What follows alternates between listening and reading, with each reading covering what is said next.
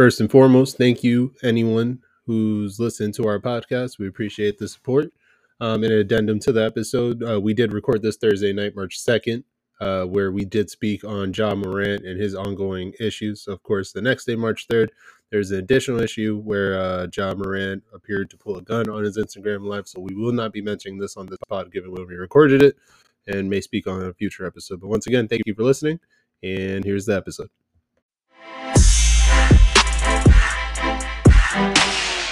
We'll go from there.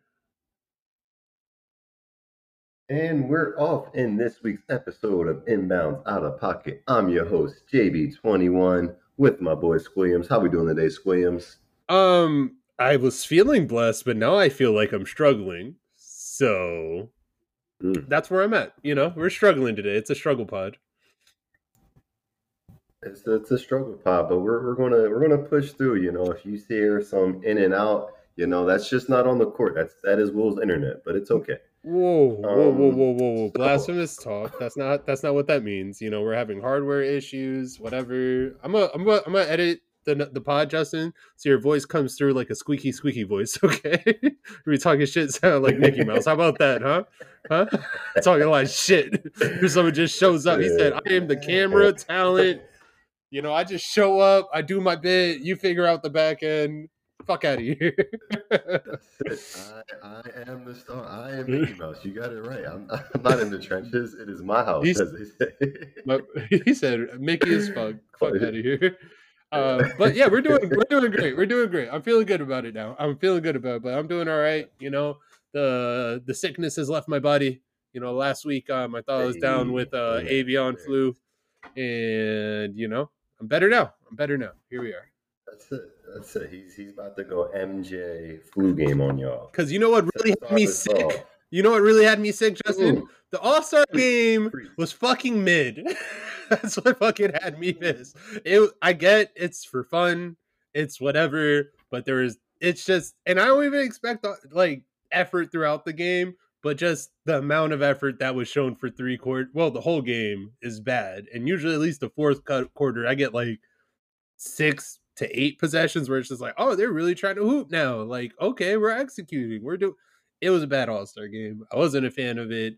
Utah was the host. Wasn't a fan of it. He who should not be named, wasn't a fan of him. Can't be. I don't even believe in mail anymore.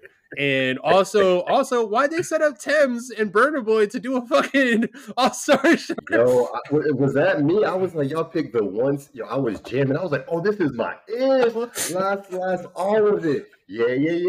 Everybody was looking. I'm like, is there no? I feel like 20% of the crowd might have been into it, but everyone else was just like Tems.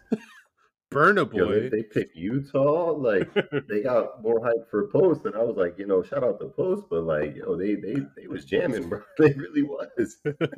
Shit had me sick. But you know, that being said, All-Star Weekend was not. It was pretty fun. So starting with Friday, we had the Rising Star games, which I love the format of that, and I love that you got G League guys, rookie guys, and assortment of players throughout the league. So we had the Pride of Puerto Rico hit a game-winning 3, Jose Alvarado.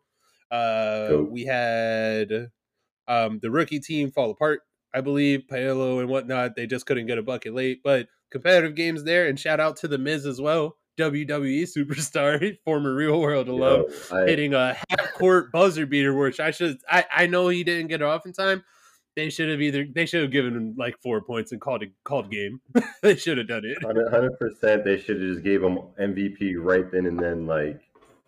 That or give it to Guillermo because he's my new favorite person ever, bro. And like I just wanted to give him a quick shout out. Like he wedged it in the rim. It was amazing. I saw it. I was just like, Guillermo, how you do this? How tall is he? Oh, but yo, he was looking Janelle Monáe height. Janelle Monáe tried. But she was running. And then thoughts on Saturday? How do you feel about Saturday? Saturday I was hyped for the 3-point contest. There was a lot of good shooters in there for sure, including shout out in last place Julius Randle. That meme will forever live rent free, bro. I am so sorry. That hurt me, bro. He didn't come in last, bro. Second to last, bro, is a respectable 13. know, but shout out Dame. Finally took it down his third time doing the contest. I was thinking, you think they would ever try to maybe instead of the rack, maybe do like passes to the shooters? Because I feel like Nah, bro. getting it from the rack is like it throws a lot of shooters because that's a weird like See, fucked up kind of thing. because he was reaching. He said he practiced it like once and said, "Fuck it, I'm gonna go out there." And shout out to Evan Fournier because he tweeted he was just like, if he had a little bit more time and was allowed to hit the jab on all of them, it'd be over for everyone. So, and as someone who watches a lot of the Knicks, correct, factual. My boy from down here, Sam, he was like, the only reason Tyler Hero didn't do better because there wasn't the BAM screen for him. You need the screen, otherwise it's not the same. Pretty much. But yeah, all around good. Except for Kayvon Huerter, he let down the beam, but it'd be like that. And then a quick shout out to Philly's 10-day own Mac McClung, saving the dunk contest, best dunk contest since 2016, as is fair to say. At least 3, 4, 5 dunks I've maybe never seen before in my life. Like I said, jumped over 2 people. He was on shoulders. Tapped the ball off the backboard, reversed it. I had to come home, try it on my Nerf court on my girl, and she almost divorced me. Like that was it. Like I almost tore an ACL. It was that bad. I feel like if I'm picturing it the right way, she might have vaulted you. She might have vaulted you. So hey, it was I gave it one go, didn't work, pulled the hammy. She gave it one go, and it was a clean dunk straight through the my bad. Charge. There was a charge in there. And also, can we talk about how we need to figure out the judges a little bit? I already said he who should not be named was at the All-Star weekend, but like Jericho Sims literally put his armpit in the rim and everyone's like, I liked the 2 elbows in the rim. Like if he would have executed a little better, like I was like, damn, that's kind of hard, Like he definitely had the height. His momentum kind of took him away from the rim a little bit, and he missed it. And I have no idea what he was doing with the letter join. Like, yeah. At first, I was like, is he about to like bite it out the net and then like dunk it? Like maybe I couldn't see, but yeah, it's fine. I didn't know what he was going for. But relatively strong. It's fine. But like I said, strong dunk contest, and I'm excited to see Mac McClung minutes down this playoff stretch since you guys called him out, so he could be in the All-Star game. So can't wait for that. But we'll talk about Philly a bit later. We need that for sure. Listen, if UD can get some minutes, Matt can get 10 minutes, bro. That's all I'm saying. And of course, shout out to All-Star Game MVP Jason Tatum. He did drop 57. He was the shooter who got hot this year. I think he hit like 10 threes. But yeah, All-Star Game. Wasn't a fan this year. So, anything else you want to add on the festivities? No, I'm just trying to think how they can maybe potentially make the All-Star Game more competitive. Maybe like I don't even think it's like broken because I think like you don't want guys to get hurt. It was especially bad. It was like you take one dribble past the 3-point line, and it was like, go ahead, do whatever dunk or layup you want to do. Like they got mad in post game that LeBron blocked his shot. He said, "We ain't playing defense, and you blocked me this one time." And he laid down the blood feud. He's like, "I'm gonna remember that." I was like, "Oh fuck." So yeah, no, I was kind of hoping he played yesterday. I was like, oh, he's gonna go for like 100%. That and but yeah, I think it was just like the formats. I think is fine. It's just kind of it was so the score wasn't close by the fourth that like we never got that ramp up, which hurt it. But also like the first half that Stafford wasn't there. Shea already said he was like, well, make the bag bigger. I think they get paid. Winners get $100K, but that's like a drop in NBA salary. So, and once again, you don't want these guys to get hurt, but just like something more than what that was is all I asked for. But then again, it's supposed to be for fun, I guess. So, also in the draft, why did your boy Nicola do Lauri Markkanen like that? Because he didn't want to get picked last, which he was very potentially might have gotten picked last. I feel like LeBron might have like definitely catered to the home fans and gone Lowry just to spite him. So, but Yeah, because she was like, I'm just gonna just casually move my way over here, a little shimmy. Hey, LeBron, how you doing? he's like, I'm not getting picked last, and Lowry's like, the fuck, the fuck, disrespectful. But moving forward, we're gonna go ahead and cover just some things from last week that we went over, and then we'll kind of go talk about some current trends and things to look for during the season. So that being said, last week, I'm gonna go ahead and say shout out to Dame Lillard dropping 71 points. What was that? Damian Lillard, Dame Dollar. So you asked me before All Star game, Will, when we did our draft, Damian Lillard or SGA? It's Damian right now. He's leading the league in scoring since the turn of the year. 71 points. I think he finished with, what was it, 13 3-pointers, one shy of Clay's record. And that man was trying. He said, sorry, Houston, fuck you. But Houston did lock up at the end and said, well, yeah, no, you're not doing it all the way. You're not doing the thing on us. But he dropped 71 in regulation. Dame time. He said he had 40 at half.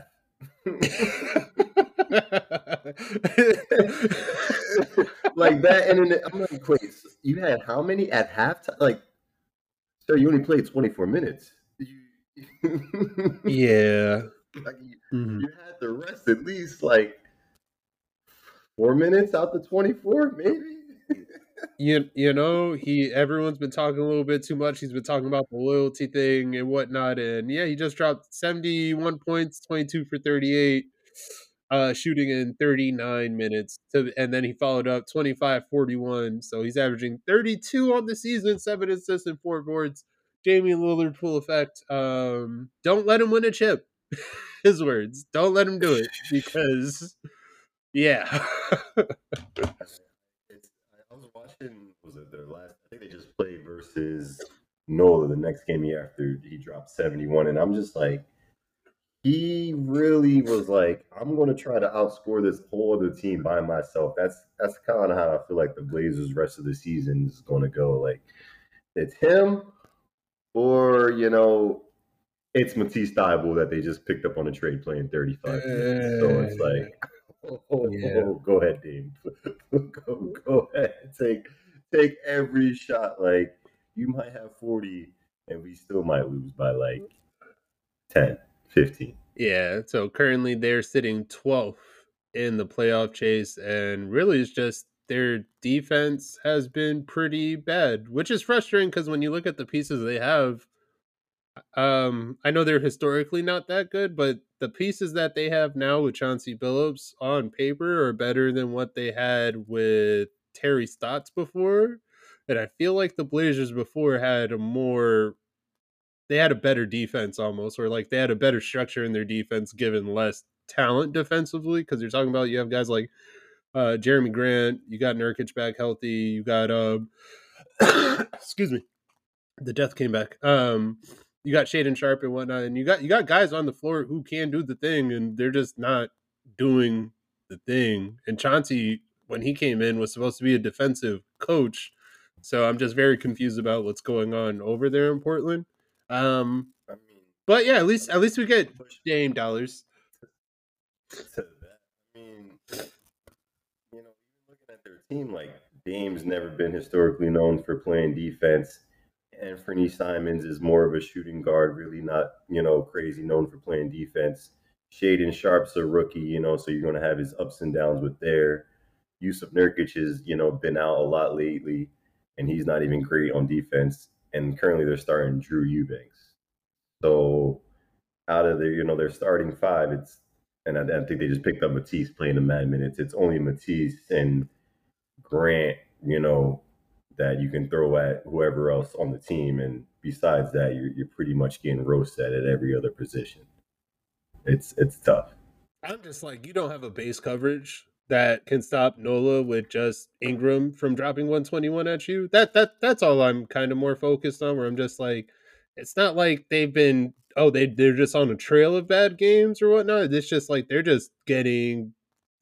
not competitive in games just because they can't stop anyone. Why Houston can drop like $120 on them, I feel like. So I don't know. That's just something I felt like just over his 2 years when I just remember he came in. They were like, "Yeah, I'm gonna bring back the defense in Portland," and he's not doing that. So, but at the same time, it's just their breadth of talent anyway. It's not like we had them as like deep contenders, but just something I thought of.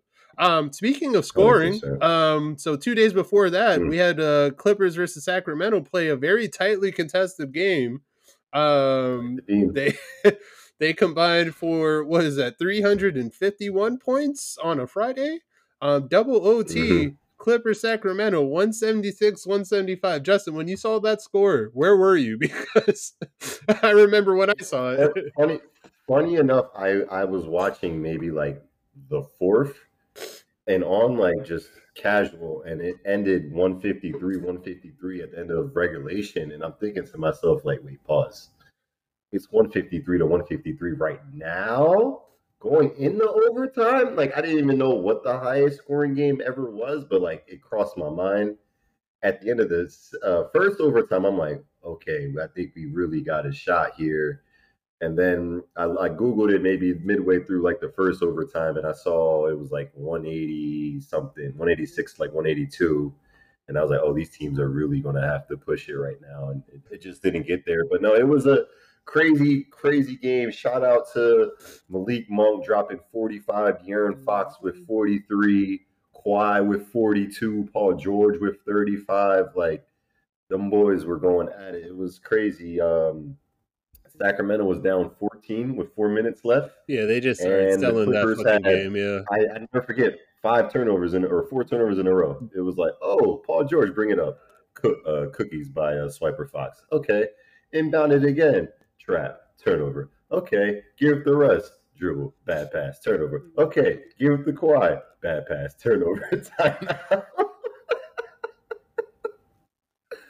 Yeah, man, I'm gonna go ahead and say it now. That whole Clippers accusation of Russ, that's going to lead me off the Clippers bandwagon that I was like, ooh, Sleepily, they can make some noise. He's not going to get it done. He hurts them so much. I feel bad. I really do, man. So we're going to blame Paul George throwing a pass across the court on Russell Westbrook. Russell Westbrook can do things, is what I'll say. Does he have to start? Maybe not. But he can do things for that team. He's not going to be the reason they lose. Well, unless Ty Lue decides to ride that in. Turnovers, bro. Like I can't live with like 7 turnovers from my starting point guard. Like that kills them. Like they were up, they were winning the game, and it's like turnover. Now they're back in the game. Now you guys go up, turnover. Now they're like it hurt to watch. Like I was like, there's no way y'all should lose. Like if there was a point guard that could have brought up the ball the last 5 minutes of the game, forcing it to Paul George, that's not really his game. Kawhi is not really his game. That was the main reason they brought in Russ to, run the team, draw out assists. But if he's giving you 6-7 assists, but 6-7 turnovers, it's not really worth it at that point. I'm trying to find his last 10. Sorry. They're 0-3. They were on, I believe, a win streak before, maybe lost one before the break, and now they're 0-3 with them. See, that's not fair because, if we're really talking about team acquisitions, one, he just came in. And two, Dallas was 1-3 with their guys who were supposed to be really good, and they just blew you guys out. So, give it time and don't be reactive to it. It's a short period, and if anything, I real talk almost had him like slightly not on his way out of the league, but I just didn't see how, if you're aspiring to win a championship, I just don't see it with Russ. So 4-2-7 is his turnover totals. He had 2 in overtime against you guys, 7 against the Kings, 4 against Minnesota. So he played 40 minutes against Sacramento. I think he can still do a good 20-25 minute shift. But yeah,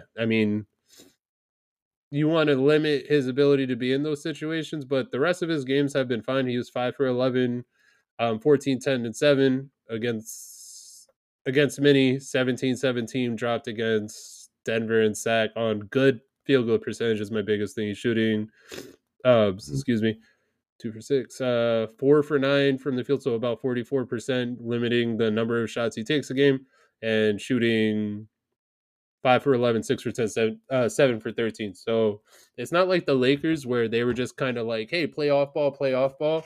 Like you said, they do need someone who can actually direct offense and kind of get looks off of that. Yeah, worse, even if you're not playing naturally within the flow of offense, you have two guys, Paul George and Kawhi Leonard, in my eyes, who aren't like LeBron and AD, where it's like, okay, we're going to get to a spot or just create with the ball in our hands. You have those guys who's just like, hey, I'm open. All right, I'm going to go cook. Kawhi Leonard's been balling out of his mind. He can just give him the ball wherever, and he'll set something up. So I get it. I don't see him as like out the league, considering the lack of depth in some teams in the league. Give it time to coalesce, and I don't understand also why Ty Lue was just like, hey, we were on a win streak with Terrence Mann. Let's bench him to put Russ in and open him up. But it's 3 games. A little bit my thing. It was just like it was working. Y'all was cooking. Like, y'all beat the Suns, y'all beat the Warriors, tight one versus the Bucks before the break. Beat the Nets, and then it was like, oh, get Russ. Man, go back to your bench role. And I was like, whoa, like if anything, I like the Russ on his bench role. That kind of was working. Now it kind of reverted back to, it's kind of he provides something different. Offense. But like you said, it's still 3 games. In his defense, every time he's going to a new team, it always takes him a while to adjust. He's definitely the type of player that can make me eat my words. Like come playoffs, just like look up and he just has a triple double, and it's like, well, damn, okay, And also, end of the day, it's just like looks better than whatever was going on in LA. And even like you heard when he did leave LA, we didn't really get to go in on the buyout market at all. But even when he left LA, you suddenly saw quotes about like, oh yeah, he's a vampire, or like he's just bad for the locker room. It's like you never hear that about anywhere Russell Westbrook is out about him being like bad for a locker room. So I mean, we'll see how it goes. Other bullet point, Nate McMillan got fired. They on All-Star break. Justin, don't make that face. I already see what it is. He was like, "How you get fired on your day off?" He got fired on vacation. They're like, "Hey, keep your bags packed up, boy. It's okay." And they bought your day off.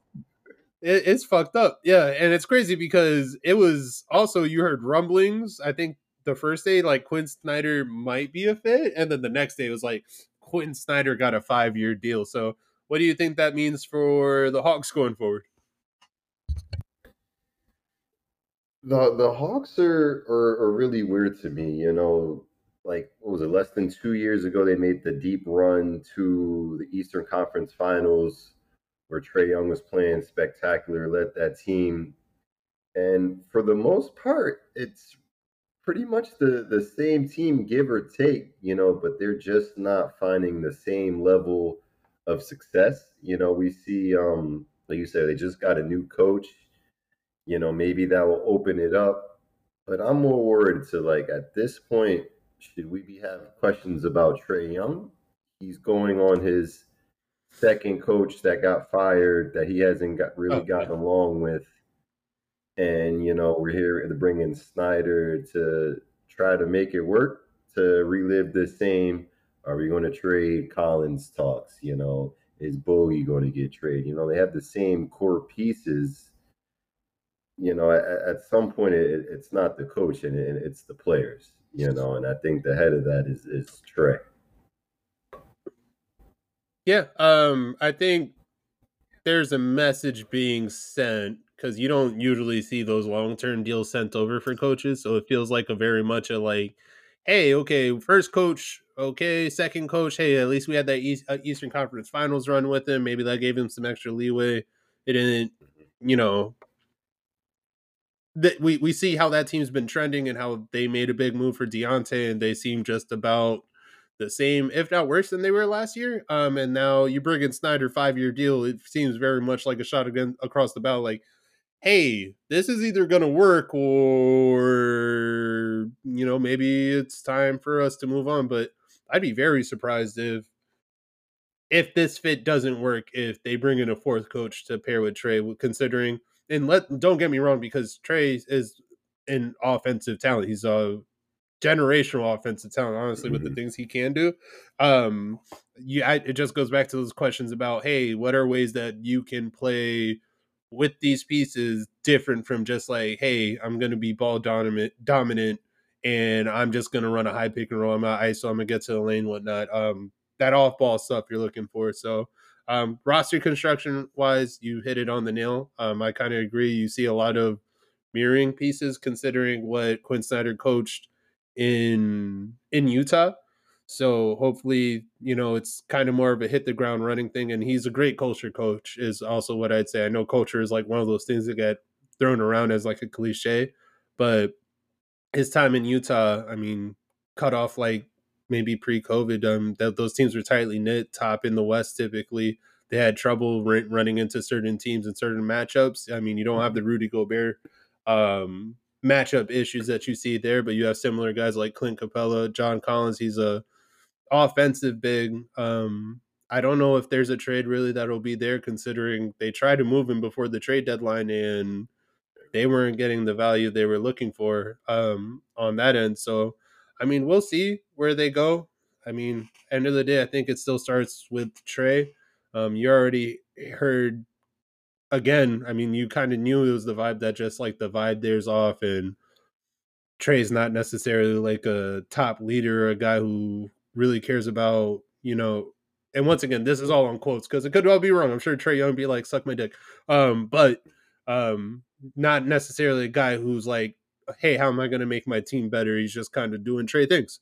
So, I mean, we'll see. He's still good for like a good 27 for you. It's just like with the issues he has defensively, I don't know. I have the Hawks, like they might be able to push for a 6 seed tops. I think realistically they'll probably finish in the play-in.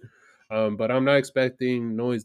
They really buckled in off that Eastern Conference Finals run. We had questions. They got killed by Miami, and I still have questions. So yeah, that's yeah. They do in the summer, there's still something to be said about the backcourt of Trae and DeJounte to see how that works. Maybe give it one more year under Snyder, maybe unlock something. Mitchell had his best years under Snyder, but we'll see. We'll see. Let's see. Coming into this week, unless you have something else that you want to touch on before the break or that happened during the break. Oh no, that was like the main things from break and like the right off the All-Star game. I have some current stuff going forward I want to go over with you, but that was my main bullet points, honestly. No, for sure, for sure. All right, I think we'll start it off with the hottest team in the NBA right now, with the Milwaukee Bucks currently on a 16-game win streak. I don't know if you saw my eyes get wide there for a second. Yeah. He's dealing with a couple little lingering nagging injuries that had him in and out a couple games. But with or without him, they still be chugging along. You want to go touch on the Bucks on their 16-game win streak? They're really starting to feel like Thanos, right? Like just a little bit, like just inevitable. Because they spent most of the season without Chris Middleton. We still haven't seen the fully realized version of Chris Middleton. He's come back on a minutes restriction, but since he's come back in his 7 games, they haven't lost. Obviously, they were winning 9 before. He's only given them about 16, 6, and 4. He hasn't found the 3 ball yet. He's shooting 29% since he's come back. So you feel like that's just kind of percolating in the background. They had some games without Drew Holiday. Drew Holiday also had a game where he carried without Giannis. So it's literally just the guys that we were worried about. And my biggest questions in the preseason was like, hey, I don't know if they have the depth in the backcourt in the shooting they need to kind of play with wings and whatnot. And they just shut me all the way the fuck up. Javon Carter's been a big, like almost like an epiphany type player with what he can offer point of attack and on ball. Grayson Allen doing Grayson Allen things. Pan Connaughton's been good. Joe Ingles has been looking good considering he's 35 and coming off an ACL injury. Wes Matthews, and then of course you have Brook Lopez playing in the drop for them. That base coverage is so good. Lets Giannis just kind of linger around weak side and just kind of like, I'm gonna just be a disruptor on the back end. And Brook can block guys at the rim. So I mean, for all the love I've given to Boston and whatnot in the, this year, and just kind of like, oh, they're a complete team. Tatum's made a jump. They're first in the East. So point differential at 4.1, 16 straight, and Antetokounmpo is even 100%. He played one possession in the All-Star game. So I mean, yeah.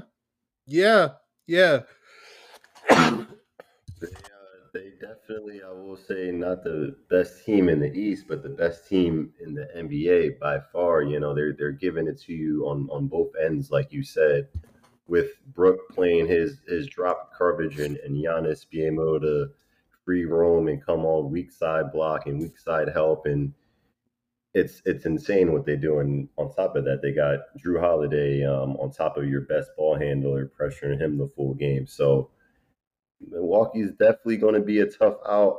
You know, I'm still a little nervous to their outside shooting. You know, come playoffs, we really need those Carter threes, Connaughton threes, those Grayson Allen threes to hit for sure. You know, I know Milwaukee's offense sometimes goes stagnant in the half court, and you know Middleton was kind of that guy to beat that a little bit with tough post moves or tough jumpers over good defense. So if he's not hitting, and they will go stagnant. Where's kind of like that spark going to be coming from? I really like the what's it called, Jay Crowder pickup. For sure to come in as well, play that same similar 3-and-D role. I can want to guard your best player, give Giannis a couple possessions off. For sure, throw me on him, whatever. I'm in here shooting my corner threes, wing threes. I really like that.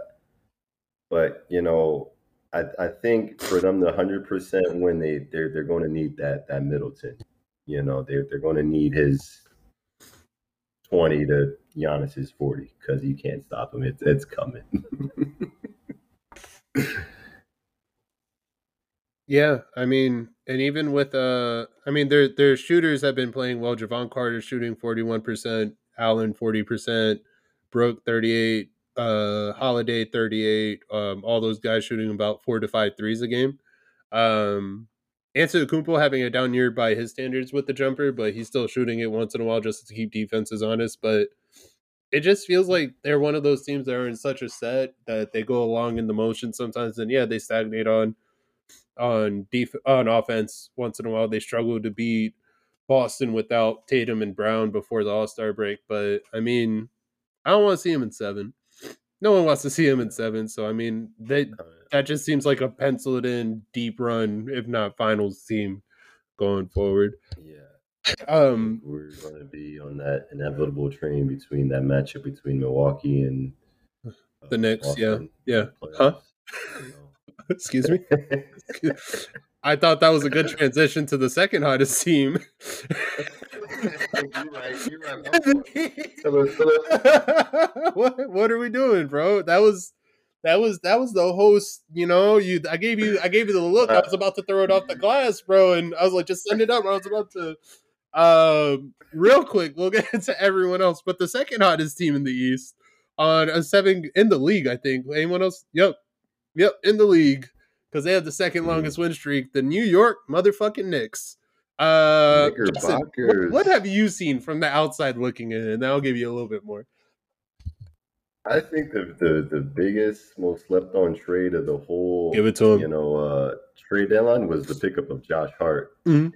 It just like, I don't know if it's him and Brunson bringing back their old Villanova ways, but I promise you, Brunson Hart got on the team, and Brunson went into a different animal mode. It was like, oh, y'all going to hold me on the All-Star game? Watch this, 30, 35, 40, just to drop another 40 piece on the Nets last night. He's absolutely playing on fire. Your defense is looking really well. I'm liking what you guys are doing on the defensive end for there. Randall's all-star, he's carrying the load. The pressure's off him to not score as much, with Brunson taking some of the load off, and but he is scoring RJ Barrett there as well, just as much, way more. Carry on. Sorry, I got excited. I'm sorry. No, 100%. You guys currently on 7-game win streaks and 5th seed in the East. You know, what we think? We can catch the Cavs, catch the Celtics. I'm gonna put some gas on this fire real quick. I'm gonna burn real bright and then I'm gonna bring it back down. Okay. So since the Knicks changed to their 9-man rotation when everyone's like saying free Cam Reddish on December 4th, so about half a season, the Knicks, I'm gonna give you some numbers. First in offensive rating at 120.7. First in point differential, they're plus 244 over that span. And first in net rating at 6.2.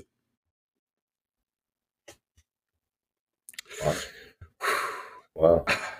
Jalen Brunson, you said, since Josh Hart came in, maybe he's channeling like, Villanova days. Since in 2023, Jalen Brunson, 28.6 on 51% shooting, 5 assists, 5.7 assists, 4 boards, and 46% from 3. And he has the second most points to a Damian Lillard in the NBA. Sorry, that was so sick. I had to cough real quick. So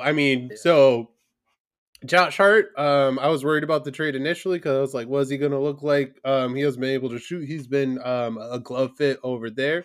And this is all with Julius Randle. He's averaging about 28. Him and Brunson, actually last month, we're averaging like 54, which is like the most by a duo in the NBA so far this year. So just really good things coming from him. And this is all to say with RJ Barrett, fan base turning on him a little bit, but I'm the Brunson deal, which everyone was shitting on, it's overpay, allows RJ Barrett to work through those slumps. And it's not a pressure for him to be like, hey, RJ, we need you to be a 1 this night. We need you to be a second best scorer this night. RJ can just, focus on getting right for the playoffs. So really fun, exciting things over there. I told you prior to the season, I would be happy with the 6th seed. We look like we're going to be firmly within that 5-6 seed for sure. Brooklyn going down. We're a game and a half back of Cleveland. And that's looking like that'll most likely be the matchup in the first round. And I think both franchises kind of want that. Do I see us making a run to be... Do you want that? Yes. Yes. Okay. Yeah. Because if there's one killer on the Cavs that if these were to end y'all.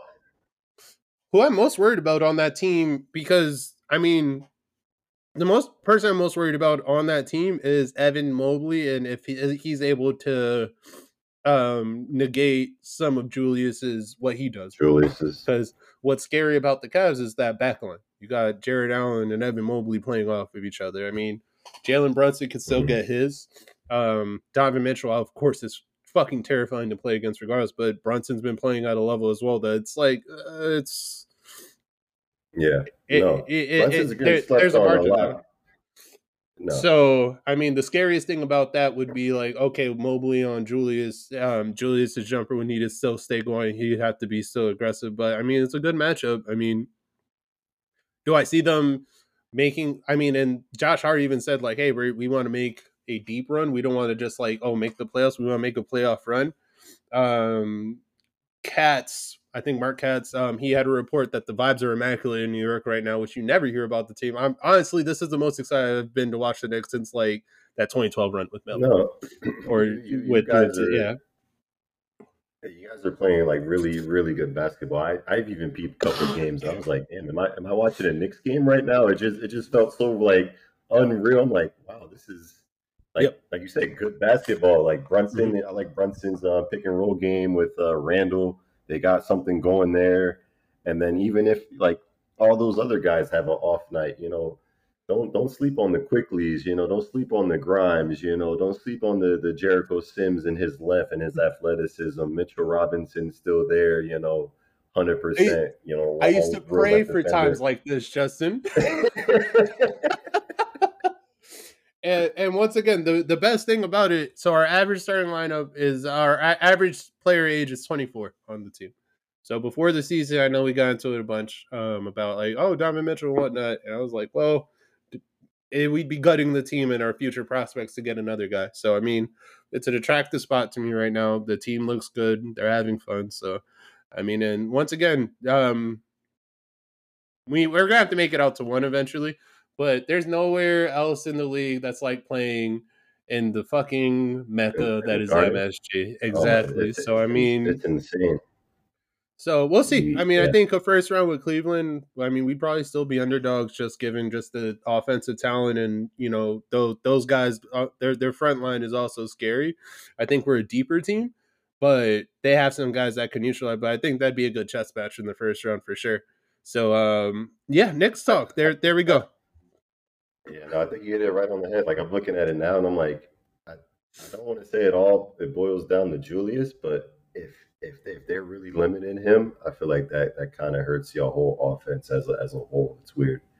It's crazy It's just because like like watching Brunson, he can just get to whatever fucking spot he wants. Like I whenever slept he on wants. Brunson Yeah. going into it because I was like, is he really? And he's been lights out since he got there. So I And mean, anything below like mid the free throw line, it's like left hand floater, right? It's wet every time, 100%. Little mid range shit. wherever he wants. So the lefty is Mm-hmm. doing things in New York, bro. It's beautiful.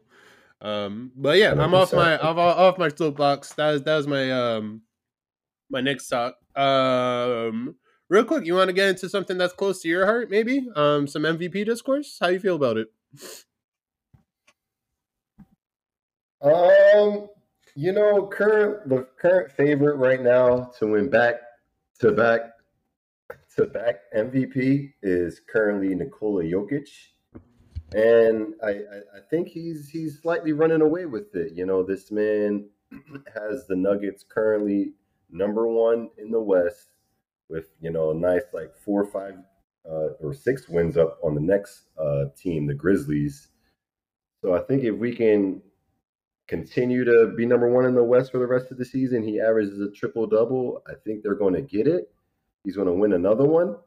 My only thing when it comes to him is I feel like he's starting to become heavily disrespected because if he hasn't had crazy playoff success, or even the one time he did was a deep run in the bubble, and everybody feel like they talk about the bubble some type of way, So with this West being wide open, I feel like we have a good enough chance as anyone to come out the West. But I feel like in order for any of his MVPs to be like, okay, you deserved it, at the very least, he has to make the finals to So get the respect he deserves.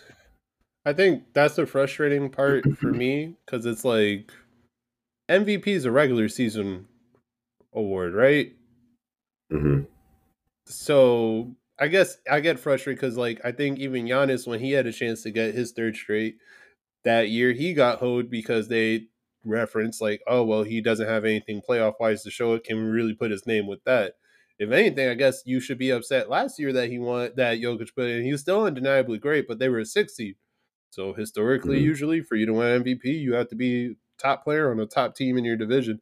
This year, it's harder for me to really make an argument because I'm just like, he's the best player on the best team, and they're noticeably worse without him. And not that there's not other situations where you see that as well with Joel Embiid, Giannis again, as always, whatnot. But it's really hard to make a case to me, at least this year, that he doesn't deserve it. And now you're seeing guys get into like, oh well, he's not a defensive all star. I'm just like, well, no, but he does what he does well, so well.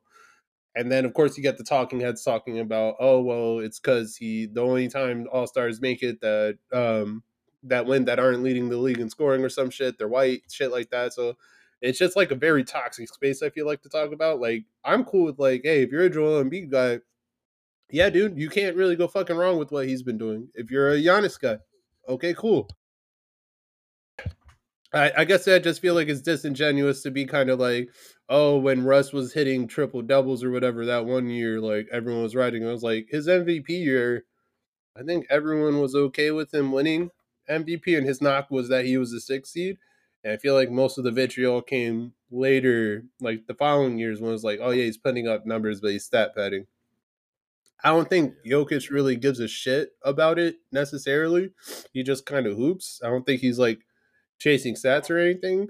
I think it's just like every year we have the conversations about, well, this guy is this guy and fuck that other. It's like the whole tearing down to make a case for your guy. Like if you want to make a case for someone, make a fucking case based on what the fucking player does, and maybe we'll disagree, but it doesn't have to turn into like kind of like mudslinging, I feel like.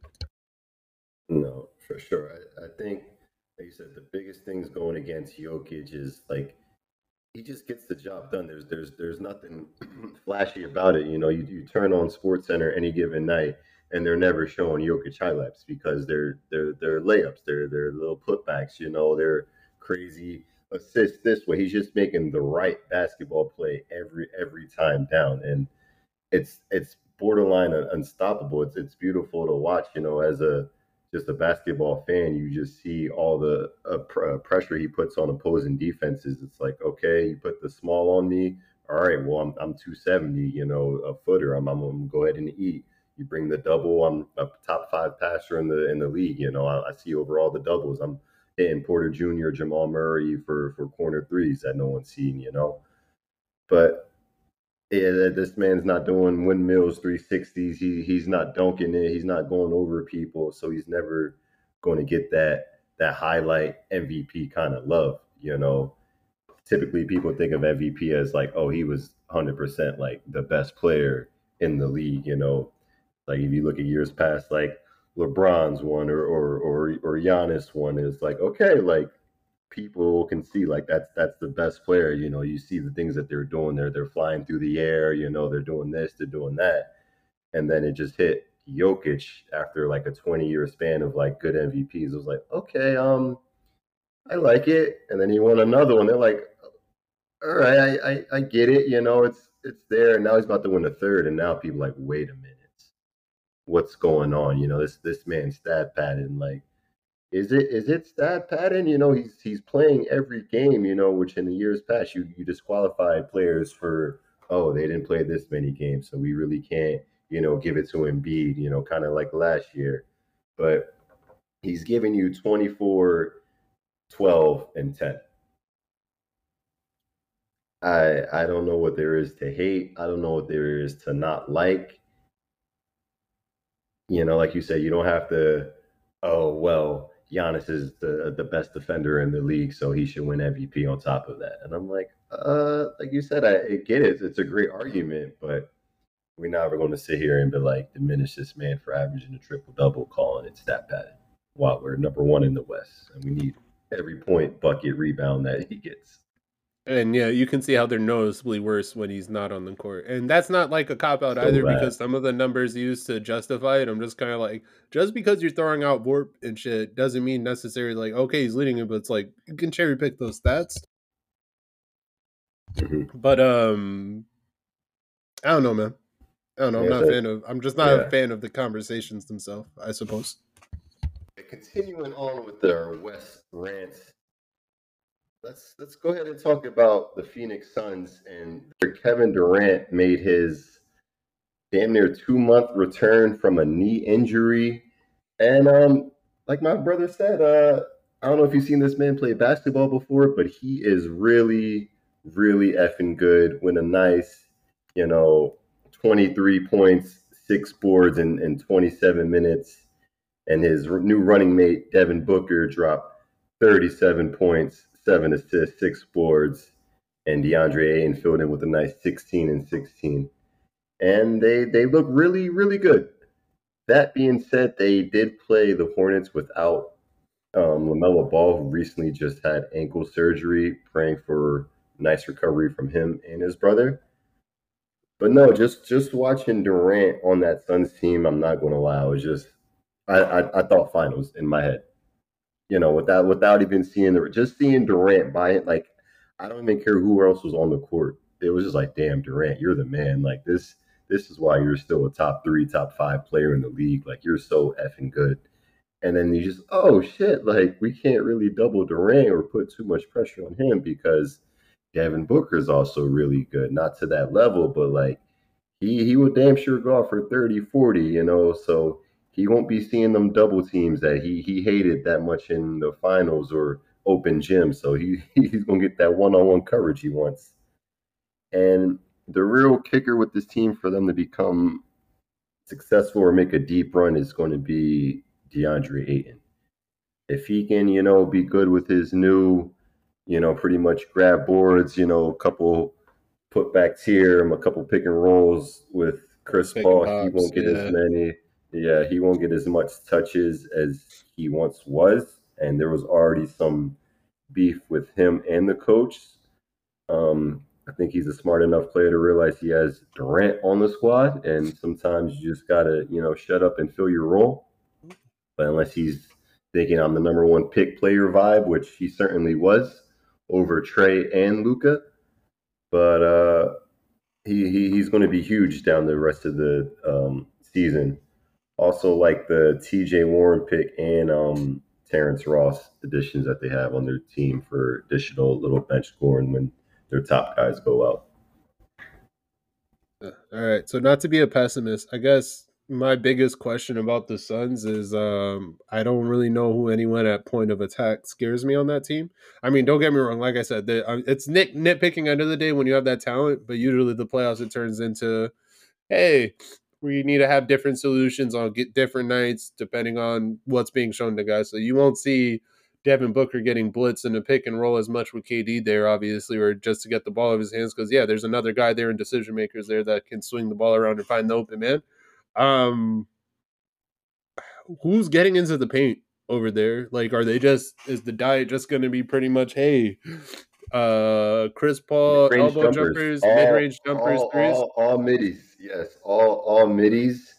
But also what I'm really banking on is the coaching of Monty Will to just will that team just whatever they got to do, like last year, whatever must be done. Different. You got Durant. That's all I can say. Like it's not much to go on. I really saw that team got shredded. When I say shredded, they got sunned like little boy all the way to the ground. Like it was. I turned it off by 6 minutes left in the first. It was crazy. The Suns had me triggered off season where I went in for like 5 minutes on their ass just about that team. But I mean, like I said, isn't it picking end of the day? I mean, they have talent. They're better than they were last year. I mean, you had KD to a team. It's just, I don't know. That for me, that's the biggest thing. If you can't put teams into the blender and whatnot, and you hit sets. I mean, we've seen Phoenix go into a space where it's like, okay, what we're trying to create isn't working. And we've seen KD separately be like, okay, KD, teams are taking away this. They're blitzing you here. We need a bucket. And they make it uncomfortable for him. Of course, that was Boston last year, but it's been done. So I guess my concern is if you get into a game or you get into a shootout or you get into, against another top tier team and your jumpers aren't hitting, what's your solutions? Is it a DeAndre Ayton post up? Is it, okay, pick and pop if they're living with like, okay, we're just going to let Chris Paul stay in front of us. He's not going to beat us anywhere. We're going to take those other guys away. Is it Chris Paul? Is Chris Paul going to be able to? That's my question more than anything, because I don't really see who on that team can like put the ball on the floor, get into space, and break down the defense. No, for sure. I definitely hear you on that. They definitely need Chris Paul. Maybe not all the time, but definitely he needs to come through that 1 or 2 games per series where, he has that, nothing crazy, like just that 15 and 11. That 2 and 11 is not going to cut it. It was a, 3-point game against Phoenix or Charlotte going into the fourth, or with like 10 minutes left in the fourth. And that's Charlotte, like you said. So they definitely have some questions there defensively. I'm just planting my flag on I seen Kevin Durant by himself will a Nets team to a Game 7 versus Giannis and their complete team. And I just want to say that this Suns team is better than that Nets team. Okay. So that's where I'm at. Oh, I do want to get into the standings and playoff positioning and what those matchups could look like anyway later. So that's fair. Like I said, the talent's there. Don't get me wrong. It's like they're definitely one of those teams. If I see them in the finals, it'd be like, well, no shit. They have those guys there. That's just my, if I'm gonna find a reason to like be like, or like, when like sweaters, they have like that one piece of yarn coming out. You're like, hey, what's this? And you pull on it. Yeah, then it's just like gone. Yeah. That's my one concern, but we'll see because they're probably gonna try bringing Kyrie in the summer anyway. Anyway, that being said, Lakers made some deals off season. We touched on them a little bit, and since then, LeBron James is out for 3 weeks. He's gonna be revisited again because God is cruel, apparently. AD was out the other day. D'Lo's been out for a couple games. Lakers, are they dead in the water, Justin, in the West, or do you think they can piece together a run to maybe get in the play-in? As of today, they are a game back of New Orleans and Utah, who are 9 and 10 respectively, and in eighth is Minnesota, a game and a half up. As much as I really was excited for the Lakers and their new midseason acquisitions of D'Lo and Vanderbilt and Malik Beasley, and actually guys that can shoot and space the floor for LeBron and kind of elevate him and his recipe to make it to the finals. But just then, like their basic roster Mr. construction LeBron finally James came. said, what he's been asking for the last 20 years. But it really, really bummed my heart when he went out, and he's currently dealing with a foot sprain or a ligament sprain in his foot. So he's going to be out at least 2-3 weeks. I think they said they were revisiting 3. Yeah, so it's like we're a game and a half, 2 games from potential play-in. I just don't know if I can believe in Anthony Davis to be there these next 15, 20 games. Nothing crazy, just his typical, give me your typical 26, 27, 28 with your 10, 11 boards and good defense. If you can give me that, and then they have hope to maybe make the play-in, because he's that good of a player for sure. But if he's on his on and off, it's going to be tough. It's an up-road battle. I don't know how many games Austin Reeves is going to come through with 15-20, or Schroeder coming through with 15-20. It's good to have those guys that can do it occasionally, but when we need it down the stretch, it's tough to be like, all right, we have 7 guys that can do it. Which one is it going to be this night? I don't know, man. I think AR-15. I think you can fill in for the King over the next couple of weeks. No, it's gonna be tough. It's frustrating because you saw the roster there and you saw the guys, and like, don't get me wrong, it's not like a top end roster, but it's like, hey, LeBron's been doing this a while. And he's pretty great. AD, if he can get back to his MVP form, you've seen flashes of it. I mean, if you can get AD and D'Lo in, do you feel like there's a way they can hold serve enough? Because those other teams in front of them, I feel like they're going to slide. Really scared of the Lakers. Like, even as a Nuggets fan, I was like, I do not want to see them. I don't even care if they're the 8th seed. Like,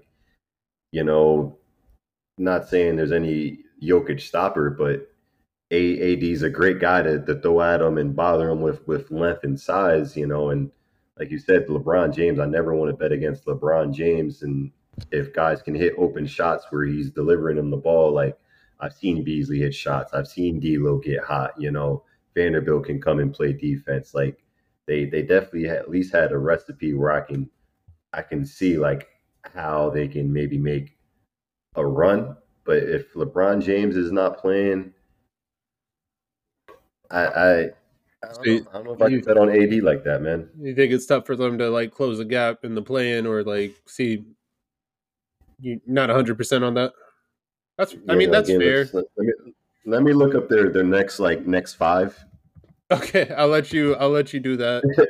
Let me know how we'll go into playoffs and like those matchups and how fun that can be.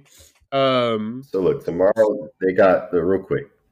Tomorrow they have the Timberwolves. What you think? Oh, they got the Timberwolves already tomorrow? Did I just miss that? Yeah. Mm-hmm. I thought they were out. He was out Friday against the Timberwolves. Yeah, you're right. I'm smoking. It's all good. So what you got? ESPN had me fucked up. They put Russell will not play Friday against the Thunder, but it's the Timberwolves. So yeah, that's my bad. Yeah, you're good. Go ahead, call it. Just the next 5.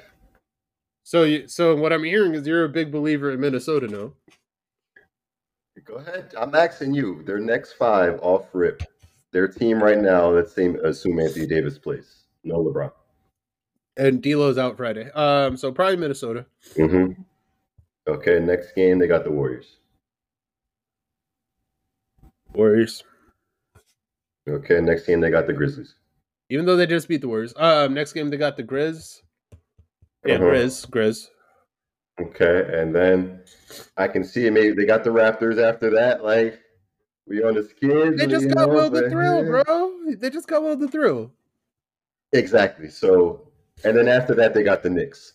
So where you tell me, Will? I'm really not trying to Could shit on them, win. Will. I think they could I'm win really not. 2 to 3 games if the cards fall right. But I mean, it's going to be tough, and it's going to depend on D'Lo being back. But yeah, LeBron not being there, that might be a problem. But we'll see because The they fact might. that you skip AD and was like, damn, they need D'Lo back. That Well, tells no, me I because don't believe in them. no, it's not. It's like I know what AD can give on the night to night. Don't get me wrong; he's averaging like 26 and 12 quietly. All right, and well, They I need. yeah, like don't sleep.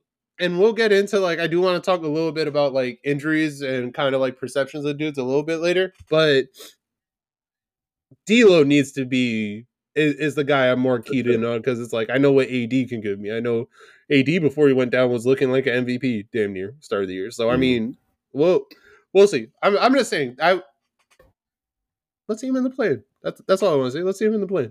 So No, for sure. Like I said, if it's that Denver matchup, I'm gonna blame you. if they, you heard it here first. If Denver has the Lakers 1-8 seed, I'm watching all games with Williams, he looking them said dead in the eye every he, game like he this. said LeBron James comes back last day of the season and they make it into the play-in with a buzzer beater from Austin Reeves. Here we go. First, they win both playing games. They are the 8th seed.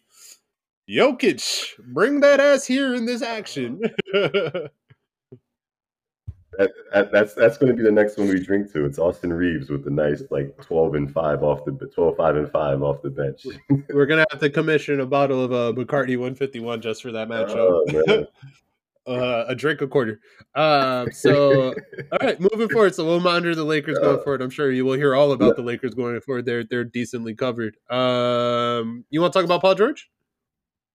Wait, so before I do that, I got one more important. So Oh, can we okay. get a quick shout out to the Sacramento Kings? They were like first time we're above 10 games above 500 since 2003. Why are you laughing, bro? But anyway, please tell me that they are going to win a playoff series, Will. Please, I need it.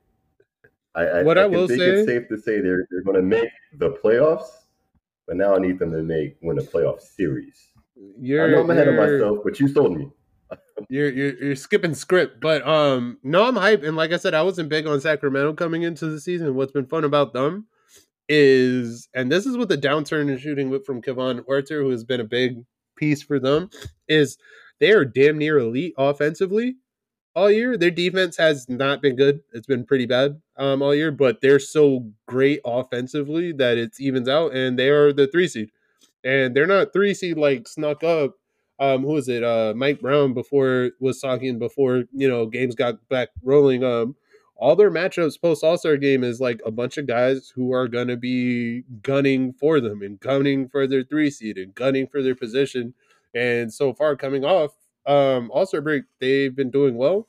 They beat in OKC a couple times. They dropped the game against the Suns. Sorry, it was like, no, yeah, sorry. That's a total fucking lie. They won 4 straight to start off. So they beat They're Portland, 4 beat straight, yeah. Clippers, OKC. So going forward, they have Clippers tomorrow. They have Minnesota on Saturday. Then you're going to see Nolan, Knicks, Phoenix, Milwaukee, Chicago, Brooklyn, Washington. So a bunch of teams who are in the playoff mix. So, I mean, shout out to Sacramento. They're doing the thing. They're doing the thing well. De'Aaron Fox is playing like a beast.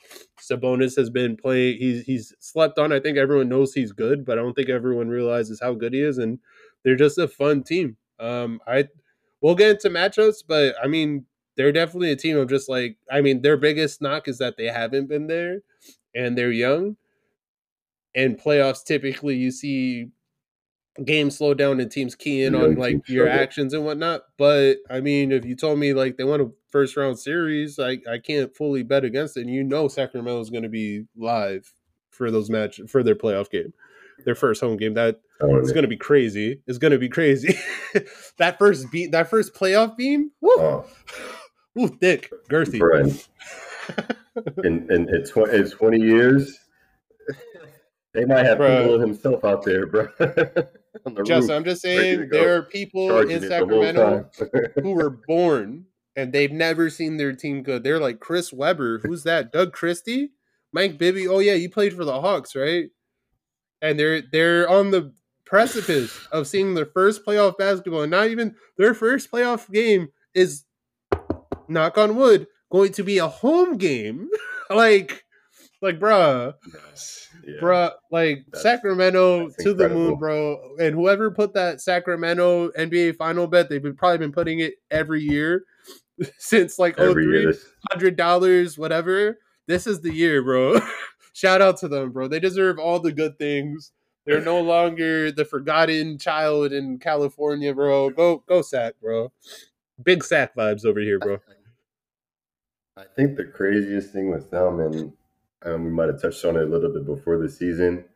I think I can honestly say that might have been the only ever like win-win trade. Like they got Sabonis and they traded away Halliburton, and it was just like, but why? Like, there was talks, me even myself included. I was like, if anything, I might would have kept Halliburton. Like he's younger. Like we've been running this Fox train for like 6, 7, 8 years now, and it's no playoff appearances at all. And then it's new coach Sabonis, and like you said, #1 rated offense in the league, third in the West, going to make a playoffs for the first time in 20 years. Like Mike Brown, hands down, 100% coach of the year. Like that's incredible. Like I've never seen anything like that. Yeah, it's the turnaround's been crazy. I didn't buy in after last year. They kind of flopped trying to make the plan, but I mean, and they're fun to watch. Like if you're on the fence about watching a Kings game, I find myself rewatching a lot of games. Most of the games I've been rewatching lately have been just Sacramento games over the last 2 months because I'm just kind of like, when I go back, oh, okay, this game was on. Okay, this game was on. I was just like, I kind of wanted to see more of that. They're a great, fun team, and they're a winning team. They're 10 games over Yeah. 500 in the West. So I mean, yeah, big purple vibes. Fuck it. No, for sure.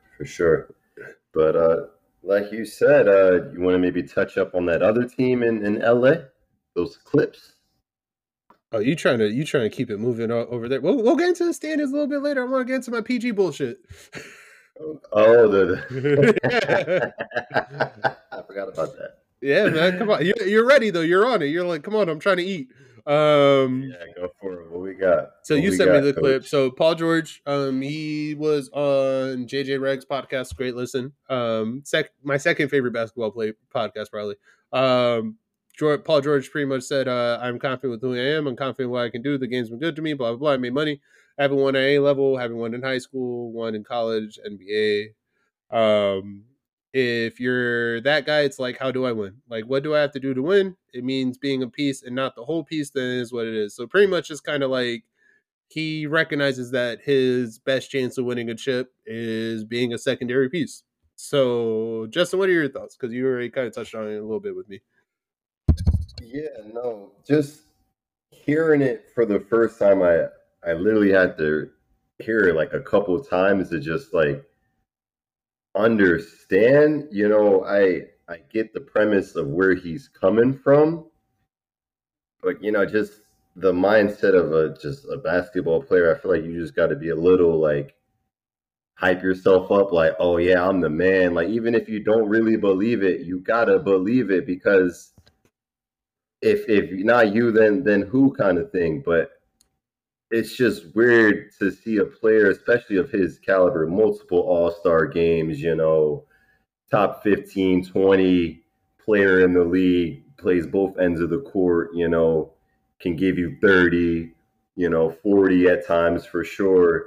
For him just to fully flat out and say like, yeah, if my end goal is really this championship, I'm not the answer at like the head of the snake, kind of thing. And it threw me. It was a little weird, not to compare everybody to the late great Kobe Bryant, but he would never say some bullshit like that. Yeah, I mean, so I guess, and I'll push back on it a little bit, is that I don't think it's not. He's already done it individually to a level. He's been the guy on teams. He even when the Clippers made their Western Conference final runs not last season, the year before, was it? It was him who did it. He was carrying that team. They went 6 against Phoenix. So I'm just like, I get what you mean from like a confidence and competing standpoint. I'm also just kind of like Dwayne Wade did that shit in Miami. He just didn't vocalize it out loud. That's my point. Like, you can, if you need that LeBron or Giannis or whoever it is, you know, and you just be that other guy or the Robin. If you want to be Scottie Pippen, that's fine. But I've never heard Scottie Pippen be like, you know, hey, he's like, don't forget about me. I'm still that man too. Like, I'm over here, all me, and I'm like, ooh, he just was like, Paul George is an all-star. Paul George has been all NBA a couple times. Like, I think the biggest thing I took from it is that he said that like he's confident in himself, and considering where Paul George was a couple years ago when he had his struggles with like mental health and whatnot, I think it's an interesting insight, and I'm glad that he's able to share that. But I'm not kind of just like, man, Paul George is on like some beta male bullshit or some shit. I'm just like, he still give you fucking 40 and lock up your best guy if it really comes down to it. So I'm just like, I think he's just that's why I'm just like, he's still a beast. So I think he's dealt with that, and like he said in the quote, he hasn't won at a level. I mean, even coming out of college, he was. Going into college, he wasn't like a top recruit, and coming into NBA, I think he was like 13th pick or something like that. So I mean, I think it's just like realization he's on the other side of 30 now, just kind of like best shot going forward. Yeah, deferring to a guy like Kawhi Leonard's not the worst thing in the world to do. So yeah, I feel like my last final point is Justin's just like, but pussy. No. You think Kawhi his whole career was like, oh yeah, I'm Kawhi Leonard, I'm leading my team to the chip. It just kind of like happened, you know.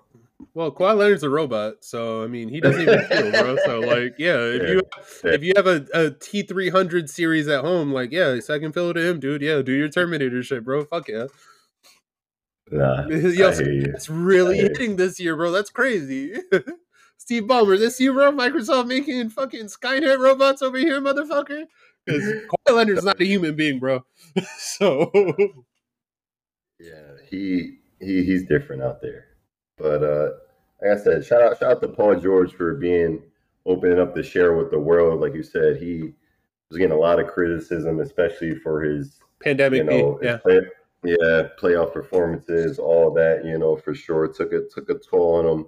You know, I feel like overall the media forgets that these people are actually human beings and have lives and wives and kids and families that they have to go home to, and can't be calling guys vampires and things of that nature. You know, fucking crazy, bro. I'm just like, the amount of people say that like you probably get jumped for is like insane to me. I'm just like, and then when players react, like people win because it's like, oh yeah, how can you do it? I'm just like, speaking of guys reacting and actually acting out of pocket, I'm saying that, but like, how are things in Memphis, bro? You heard about your boy John Morant?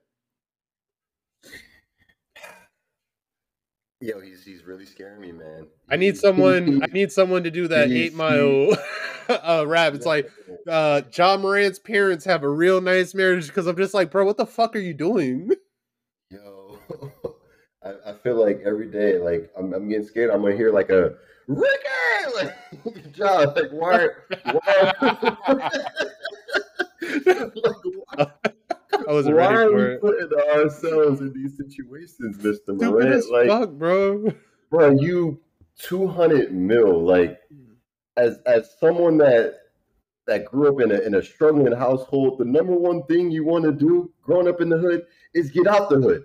So it blows my effing mind that he has $200 million and it's like, oh, let me ride around and do hood shit with my hood friends. It's fucking crazy, and I don't have a way to verify it, but it's like the craziest thing is like I don't think he like grew up in like he's still this. Yeah, like he had a good home, like, or maybe not a good childhood. I don't know if this Memphis NBA young boys getting caught up in the hype. Like, we strapped up, we want all the smoke, we not ducking nobody. I get all that. but you yourself, you're bigger than that. You're a brand. Like that's what these guys are. Like So you're a obviously, corporation. You are John Morant for signature shoe Nike, 200 mil, so trying to pretty have much generational wealth, to and preface you about to it, try to get kicked out the league. so we joked about it, I think last pod, and we were like, "Oh yeah, Indiana." They said they saw a red fucking beam, and now I'm just like, well, maybe because apparently, what was it? The two instances are one, John Morant's mom, was at a Foot Locker, got into an altercation with the employee, which how the fuck, but whatever. And he slid up, and security showed up, and he was just like, "Can't wait for that boy to come out." I think they put like punched or like made contact with the security guard. Just kind of like, I believe it. yeah. And then two, the other thing, Fuck for young shit. he had like a 19-year-old kid or like a teenage kid at his place playing ball with like one of his associates and punched the shit out of him. Apparently, like I guess apparently the kid threw a ball at him or some shit. So he hit the fuck out of him. The kid said, alleged that he went to the house and pulled out a gun. There's nothing to corroborate it. And this is something that's on the NBA's radar anyway. So it's like nothing new, but it's also just kind of like what? Like, what are you doing? Like, why are you putting yourself in a position to like over a pickup game in your backyard? Or like, you want to fuck up a fucking Foot Locker employee, bro? And it's crazy. He's just got a huge endorsement deal from Powerade. So you're gonna be seeing him a lot, and I'm just like, the timing can't be fucking worse. And it's also just like what do you have to gain? You're 3 seed in the West. You're trying to make a serious playoff run, and you have to hear about this, that, and third. I know that feeds into like, their underdog mentality. They're not scared of no one. Don't give a fuck. But I'm just like, at some point, give a fuck. Like, yeah. That's what I'm saying. Like, bro, you're too big.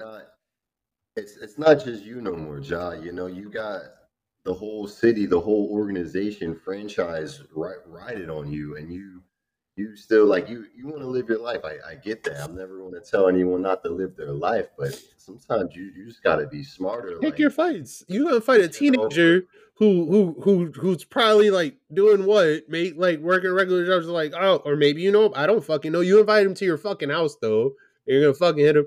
And a Foot Locker employee, bro. How the fuck you have bad beef with a Foot Locker employee? All my life, they were the coolest people. I was like, bro, you got a size 10.5. I got you. The fuck? I got you. Go check again. I said I don't got it. I'm gonna call John.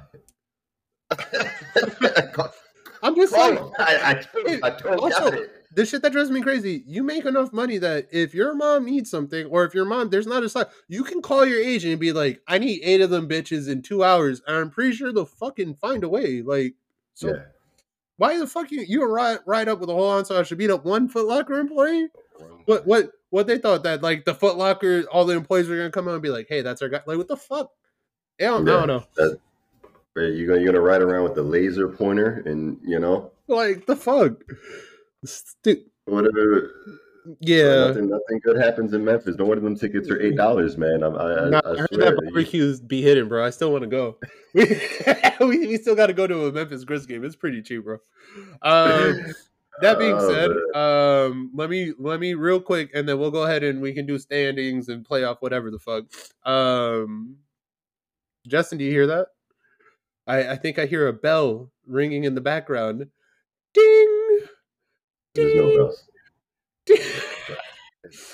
It's time for the Liberty Bell check-in with JB21. Justin, how are we feeling about the Philadelphia Sixers? Today is March 2nd. It's 10:52 p.m. And yes, you guys did just get worked by Dallas. Carry on. Liberty Bell check-in with your boy JB21. Our confidence rating is fluctuated throughout the season, maybe as high as a 7, 8, maybe as low as a 5 or a 4. Well, today, ladies and gentlemen, we're at a 2. We had a motherfucking 2 because I don't know if it's me, but I just watch them and I never believe. I don't know if it's coaching. I don't know if it's the plays we're running, but I just don't believe in us as a team. Like, I know we have the best player on the court, 9 times out of 10. and we struggle.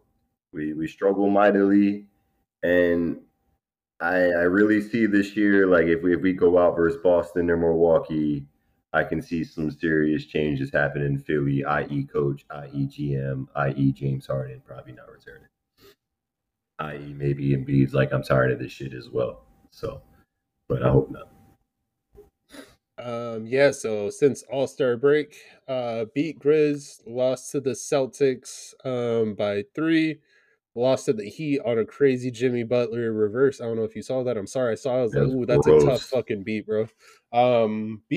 Beat the Heat, and then you guys just lost to the Mavericks, lost by 7, but you guys closed the lead by 12 in the fourth. I've never seen a game go from like, oh, this is a really good game to like a fucking blowout so fast. But they're giving me a little bit because they're in win now mode. It's a championship contender, but they're giving me a little bit of a vibe of, hey, we can beat 25 teams in the league, but there's about 3 teams that we're going to struggle with.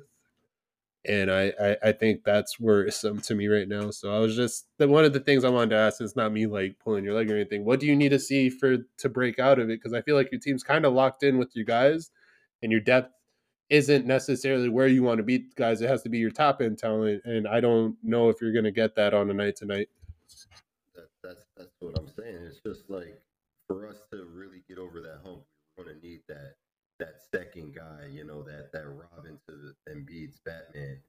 And on a night to night, like I can't trust James Harden. Like he, his 20 and 11 or 20 and 10 are great, but even in the flow of the offense, it's weird. Tobias is having like one of the worst seasons of his career. Doesn't really know where to fit within the flow of the offense. We just started bringing Tyrese Maxey back into the starting lineup to get an additional scoring punch. But even with that, it's just Maxey can't really do his thing if Harden's out there dribbling the ball to death or just trying to run a pick and roll with Embiid every play, because it's like, oh, if he's off ball, it's not there. There's not really much he's given you at this point in his career, which it's understandable. He's older player now. He's won MVP. He's done his thing.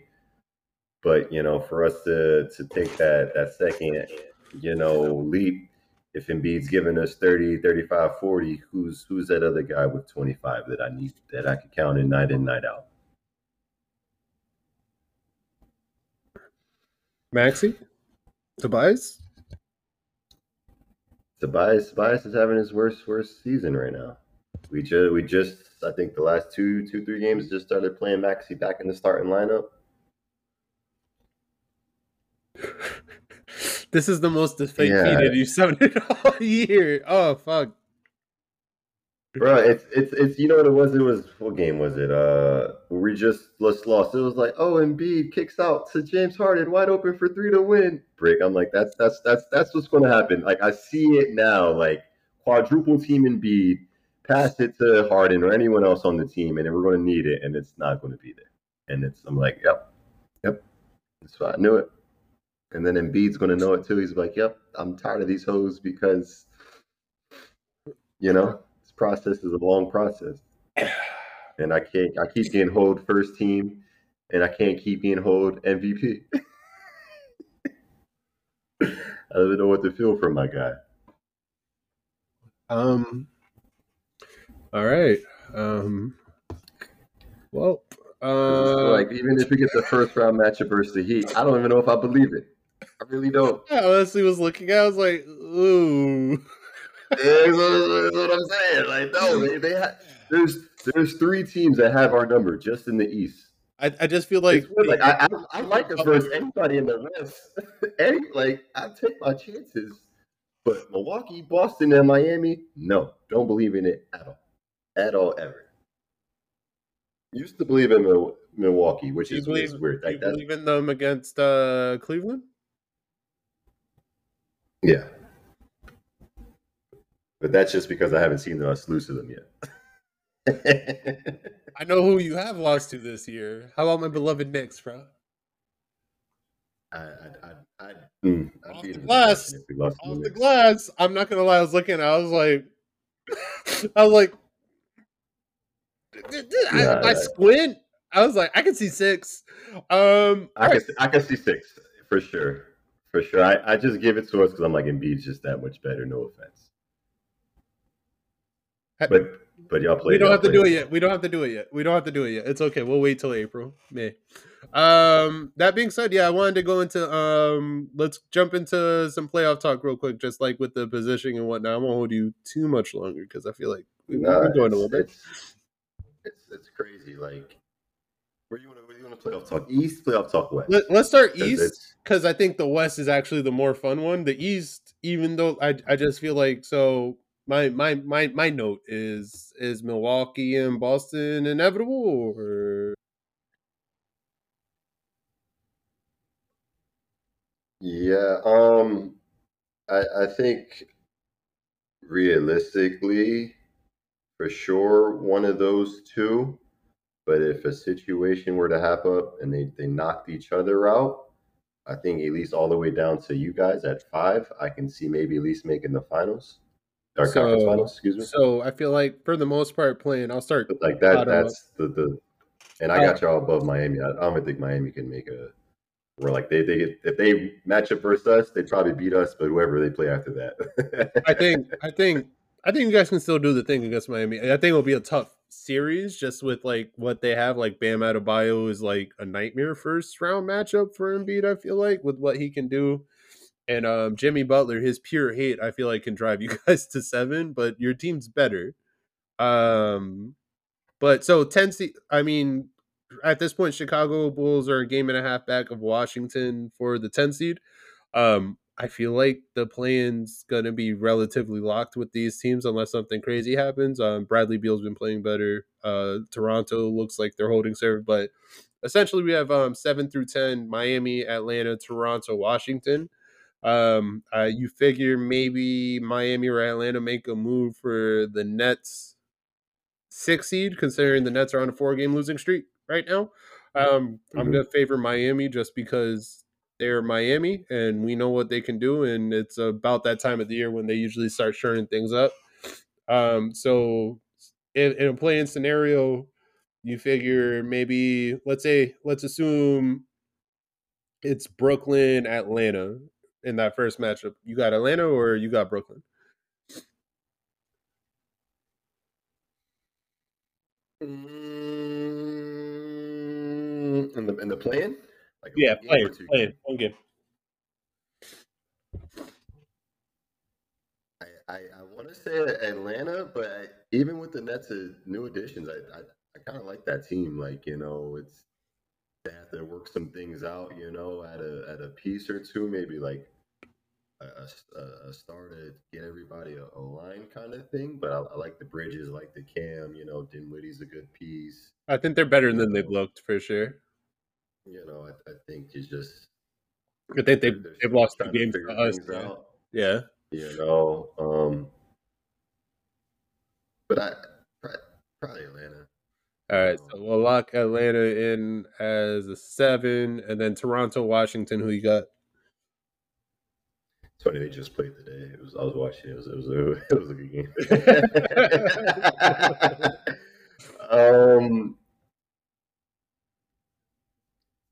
It's crazy because I don't know. Yeah, you can flip a coin.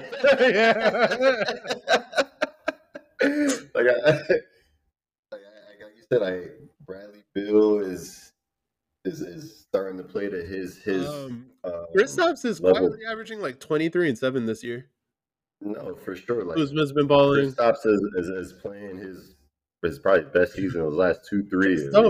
Don't make him do anything defensively outside of just kind of like stand pat in the paint. Like, don't ask him to move much, but he's doing even that's fine, because he's tall and long. He can slide a little bit. Just don't have him out there on an island versus your best player because don't do him. You ever see Slenderman? Yeah. But like the Raptors, they're still a little sleepy to me. I like their pickup of Jakob Poeltl, running it back with the team. They had some center issues, and that shored up a lot of their defensive center struggles. Mm-hmm. It's just is there consistent enough scoring and offense with that team? Because Just said, give me the bucketer. I I like that like everybody's 6'7", 6'8", and above, and we can switch everything and defend.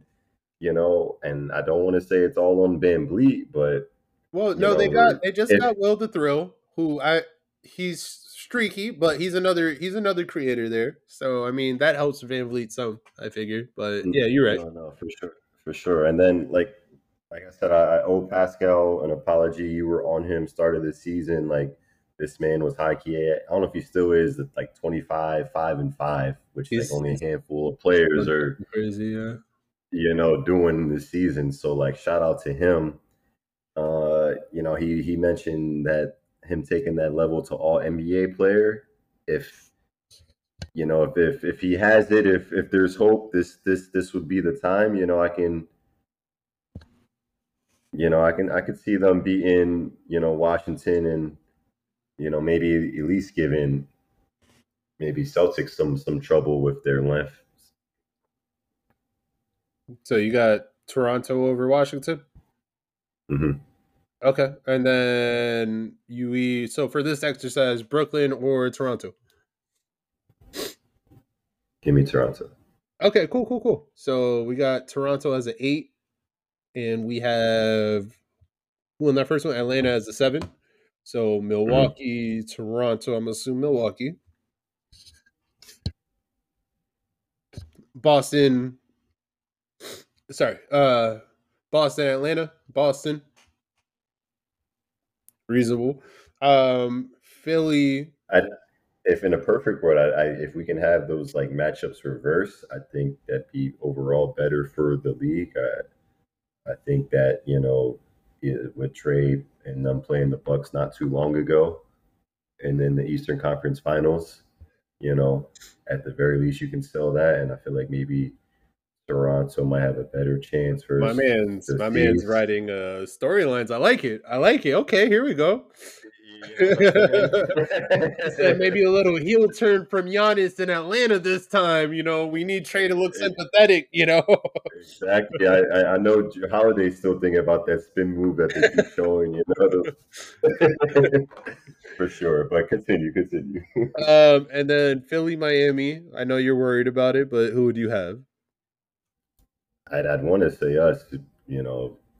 For sure. At the very least, it might go 7 off some shit, but I just don't think Miami has enough consistent, scoring. I know Jimmy Butler turns into an effing superhero come playoffs.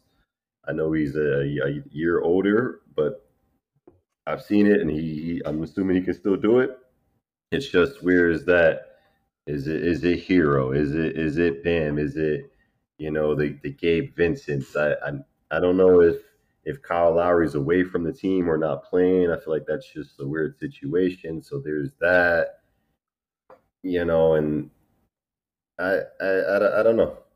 Right. I feel like you can only go so far with just great grind defense, and it's like I'm trying to win every game in the playoffs, 85 to And some Jimmy Butler 40 burgers, bro. What's the problem? Yeah, Do you no, for think sure. either of the Cavs and or Knicks can beat the Bucks?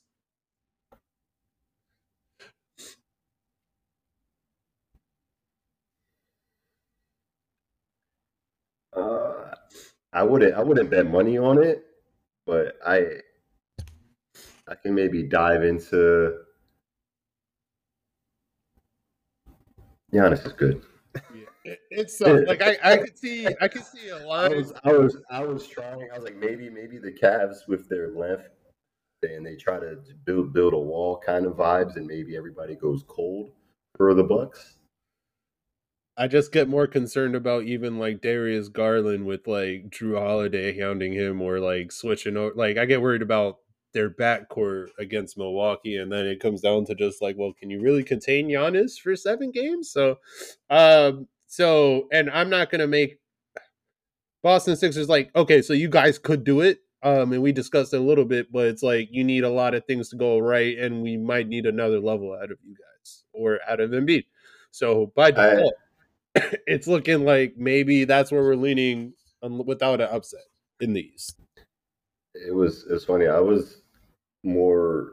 I thought the Sixers had a chance to make it out. I thought it'd be through Milwaukee, but now I am going ahead and switch that a little bit. I think if we were to try to make it, it would have to us be in the Celtics, just because we have that clear advantage of Embiid down low versus I feel like just the size of Lopez and Giannis kind of like, if not neutralizes, just bothers Embiid a lot the whole game, because it's like, oh, let me do me. Who's in the paint? 7'2" Brook Lopez. All right, who's coming to help? 7'1" Giannis versus 38-year-old Al Horford and Time Lord who's on and off. I'd rather go out that. That's fair. I kind of like Embiid's matchup against Milwaukee more because defensively he can deter Giannis enough that like he can't just bully him there. And Embiid's jumper pulling Brook Lopez, if Brook Lopez is the one on him, getting him kind of out of just kind of like his basic drop coverages and making him have to hound him. I don't know. I kind of like it. I kind of would prefer a Sixers Bucks matchup, but who knows what that's going to look like right now? And that seeding could also flip. So yeah, you're right. But regardless of what, we need something from Philadelphia. We don't know if we're going to get it. And also, Glenn Rivers is your coach, so I get concerned about that. Yeah, I think I'm on board. Like I said, it's this year. It's like it's so like, bro. If you were to tell me at the end of this year, Harden's gone, GM's gone, coach is gone, and Embiid's like, get me up out of Philly, I would not be surprised, bro. I really wouldn't. Yeah. How many like, especially if you're Embiid, you're a top 5 player in the league. How many times you want to keep running into the same wall? Well, yeah. Also, you have to pray that James Harden doesn't that Houston rumor isn't like a real thing, because like that's still fucking crazy. I told you, bro. Remember, like, you were like, "Nah, bro. Why would he do that?" And I was like, "Nah, I'm not. We don't have to talk about it. It's okay. It's a rumor at this point in time, but it'd be weird. Like, imagine y'all make a Eastern Conference Finals run, and he's like, Houston, bro. As much as I want to chip with Philly, like I don't see it with Harden and dog. You saw it with D'Angelo Russell last. All right, Western Conference. Now I'm moving forward. I was asking if you have a dark horse, but whatever. Western Conference though. Probably y'all, honestly. I'd say whoever wins that 4-5 matchup would probably be with the right matchup. I think I could see something maybe, but that second round is going to be crazy. It's wild. Yeah.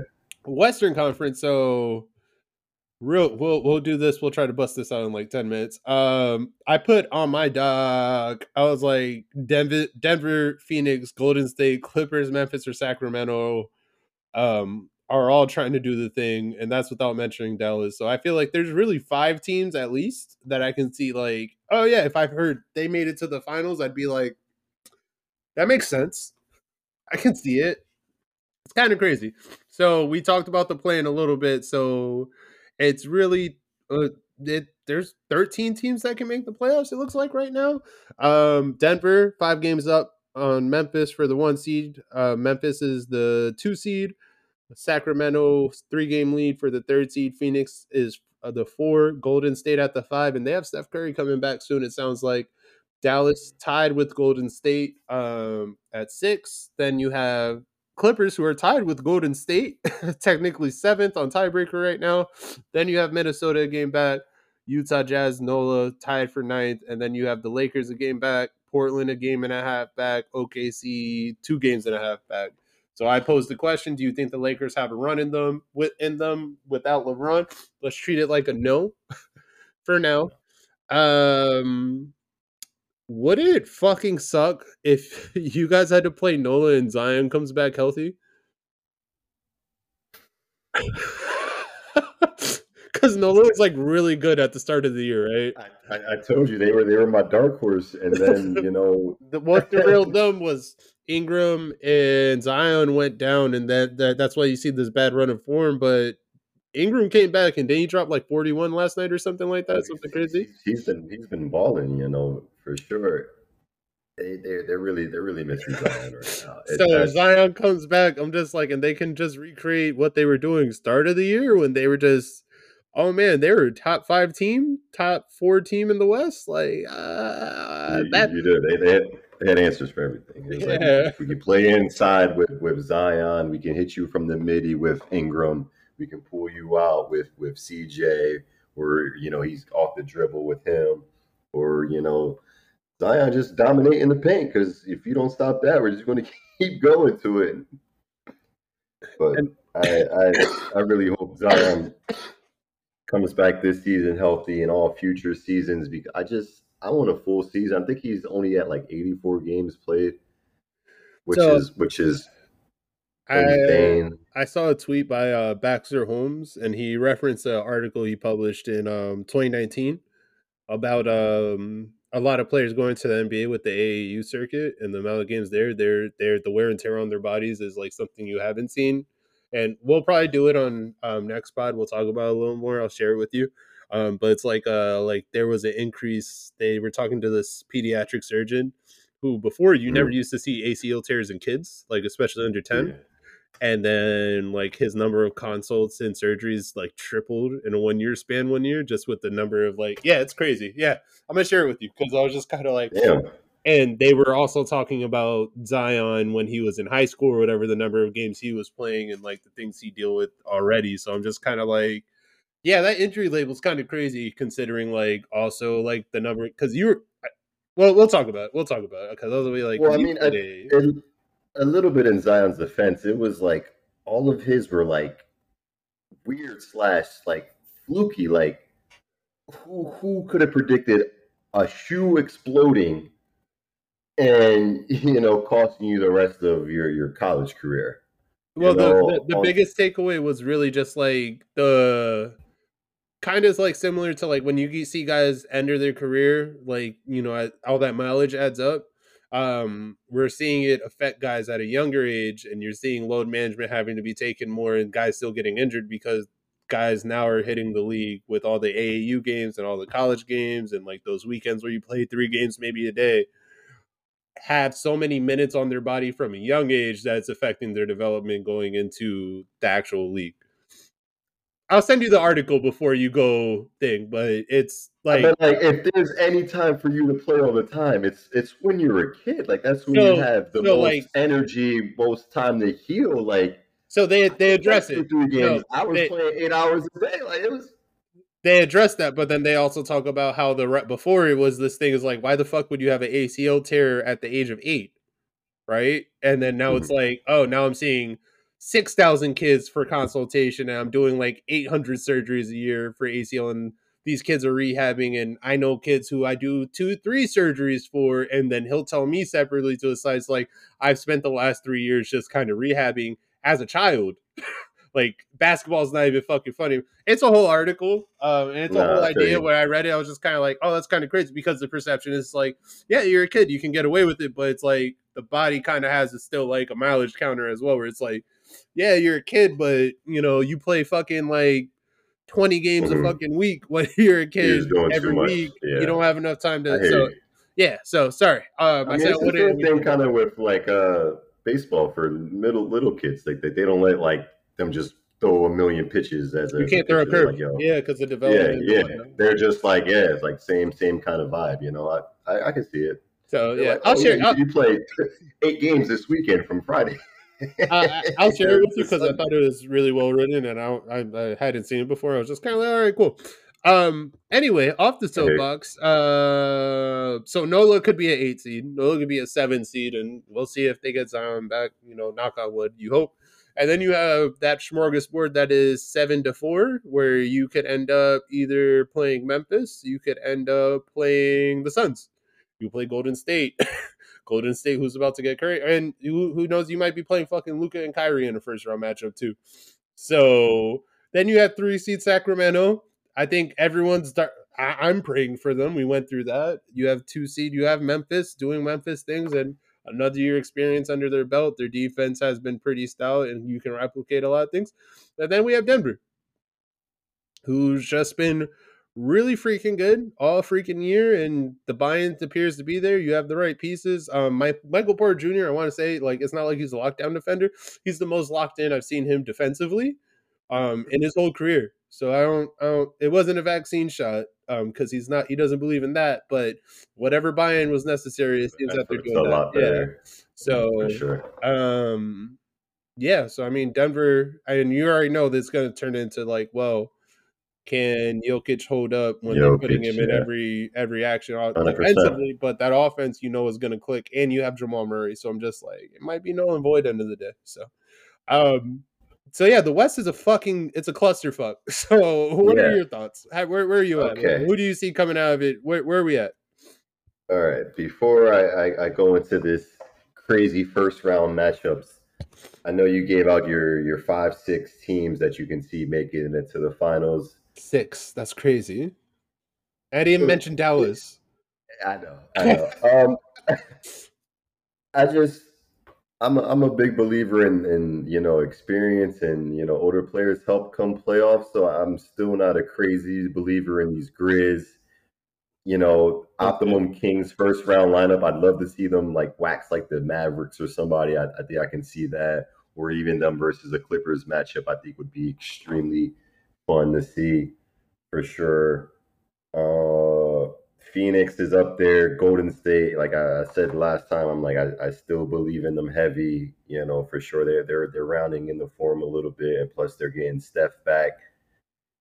Don't really believe in those Mavs, but they just both dropped 40 that they can do versus my Sixers. So that's always scary. If two guys go for 40, you always going to have a chance. I don't care who you are.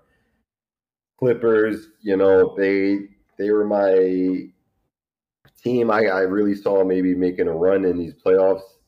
That Westwood pickup really threw my whole vibe off about that team. I might have to revisit it. I know it's still 3 games. It's still early. We'll see how that gels.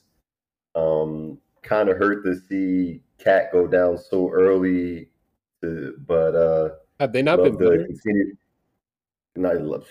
Well, when you don't have two crazy defensive liabilities on the floor, it What? helps. But Whoa! Who's the defensive liabilities? Cat and Gobert. You can't, nah, bro. Nah, you gotta chill, bro. You gotta chill. You can't call Rudy Gobert a defensive liability, bro. Come playoffs, it was a liability to have him on Defensive the court. player of the Yes or no? year. No, I'm not doing this with you. No. Was what? Okay. The biggest Agree to problem, disagree. But anyway, no, come like playoffs it's last not even. couple of years. No, the biggest thing is that when you're in the NBA right now, and everyone's like, "Oh, people don't play defense." There's a lot of defense being played. Watch Boston play. Watch these teams play. What happens in the playoffs, especially, is you choose your poison. You choose what you're going to deal with. I can't take everything off the fucking court because if I try to take everything, whatever. So I'm going to focus on your top 3, 4 actions and try to do that. And that's what happened with fucking Utah. They took everything away except Terrence fucking Mann. And Terrence Mann decided he's going to play the best game of basketball he's ever played in his fucking life. Okay. That's not fair. That is I like 40. disingenuous to Yeah. say that he went from defensive player of the year to a liability. Cat is solid defensively. Now, having Cat trying to run around screens and move around next to Gobert, yeah, that's a problem. That's a liability. You're right. But we're not gonna call just straight up just liability because no. Yeah, but it's crazy to think about. They were like, yeah, Walker Kessler, who the Jazz traded, excuse me, the Timberwolves traded to the Jazz, is already looking like a stalwart defensive player, averaging like 2, 3 blocks a game. I'm like, well, It, Jazz may I not trade get like the that top pick, 32-year-old, but they 31-year really old. got Lauri Markkinen and Walker Kessler looking like untouchable pieces on that team. It's crazy. It's like even when they lose, they win. Like Danny Ainge was upset. He's like, "We're really not going to get Vic Wembanyama. We're really in the plan." He's trying to. He sent Mike Conley away. He's trying to do everything he can, and they're a lot for the plan. They got 2 really good players, and they got like 4 draft picks. It's crazy. No, I like what they can become out there for sure. Yeah, and then after the Timberwolves, we got that Jazz currently at that 9-10 seed. I like the Jazz. They just play no defense. Like it's real tough for them, especially after all their players started. Danny Ainge was like, guys, what are we doing? You're scaring me a little bit. And then we got the Lakers, and as much as I want to believe in LeBron, I can't. I can't right now. Okay. So So you want to run the quick exercise, or no? You go ahead. I'll give you optimum first round matchups. Give me the Grizz and the Warriors running it back. You know how they did. They had all their beef. Don't worry about it. Just let me know what you think. Bang. Okay. Somehow the Suns and the Mavs because KD, Kyrie. You know what I'm saying. Bang. Okay. Not even Luka and the Suns. Wait for it, Will. Wait for it. Okay, my bad. I got hype. Yeah, you got hype. And then we're gonna have the Kings and the Clippers. They're to break the all-time record scored ever because it came close second. So that's just not sustainable. That shit is not sustainable. Relax. I don't know. I watched the game and that shit was wild. And then this is nice, easy Timberwolves for my Nuggets. It's fine. Yeah, no, get all the way the fuck out of here with that shit. I don't want to hear that shit. So real quick, so is the Suns Mavs the 4-5? That's what I'm trying to go for. Nah, we can do better. No, I all I know is I want whoever you guys to play to either be the Suns or the Warriors. I want it to be that. So either you can be like the Suns. Oh man, yeah, run back the Warriors, bro. This is your year, bro. I don't think they're dropping that low. I'd cry. I'd take any team. They're 5 seed right now. They're 5 right now. Okay. So I mean, realistically, so do you think the Suns catch Sacramento? It's possible. It's not impossible. They could finish 3 seed. I think the Suns go no lower than the 4th seed. If anything, they'll be the 4th seed. So Warriors. I can see. Yeah. I can see maybe depending when Steph comes back, but they still been playing really well. Clay's been he's been out. Yeah, he's been balling. Automatic mode. Yeah, no. Actually, what is he doing right now? I think they play right now. Actually, the Clips and the Clips are up. They're up like 11.5. Yeah. So I guess my biggest question is really just like, can Sacramento stay there? Because if Sacramento can stay there, then they're not doing too bad for themselves. I mean, they'd still probably be looking somewhere between probably Dallas or LA, realistically, in the first round, unless Minnesota can get a little run. Ant Edwards has been amazing as well, with that spacing opening up for him a little bit more. But, I mean, either way, it's just bangers. Everything's a banger. Everything's a fucking hit. Yeah. That's what I call fucking bars. Play that that Funkmaster Flex clip, because that's what I fucking call bars. Ain't know nothing about that, because it's like you can get Memphis Golden State even if they drop in a second round matchup. You can get fucking Dallas with Denver is fun. Dallas with Phoenix is fun. Clippers against anyone is fun. So I'm just like, everywhere you go, you just have like guys that's like, I can see a run. Yeah. You get hot at the right time. So I think what we really want to see is the Lakers come up and play the Grizz at that matchup. That's the real the real kicker. I don't know how that's going to happen. We can't. Shannon Sharp there. We're gonna have Austin Reeves on the court, just like the fuck's. Oh, did you see that clip? The thing of Austin Reeves yesterday. They were like to Scottie Pippen. He's just like. He became the LeBron meme. He's like the grasshopper becomes the master or some shit. They showed the clip where like yo, dude, LeBron was like, he's like, dude, what the fuck? Yeah, he really was lost.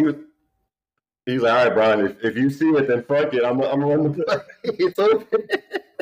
Sounds about right. And he did that shit yesterday, bro. I was like, full circle. It's fun. It's fun. I like Austin Reeves. It's funny. He has a good game, man. Bro, he's very aware of himself. Even the interview he had is like, yeah, a lot of people try to say me and Caruso, like, because we're white or similar when we're completely different players. I can't do a lot of, I don't have his athleticism or as good defensively, and I can shoot a little bit more and whatnot. Like, yeah, he's just fun. Still love that he was like 10th in All-Star voting at some point for front court, but you know, that's neither here nor there. Yeah, I know I've been holding you up a bit. Anything else you want to touch on before we go? We had a thick pod. We did. I think I will say, and to prove me wrong, the team I believe in the least out of all the teams in the West is the Grizzlies. I really don't believe in them. You want to do like a power ranking real quick with we can do top 7 West teams?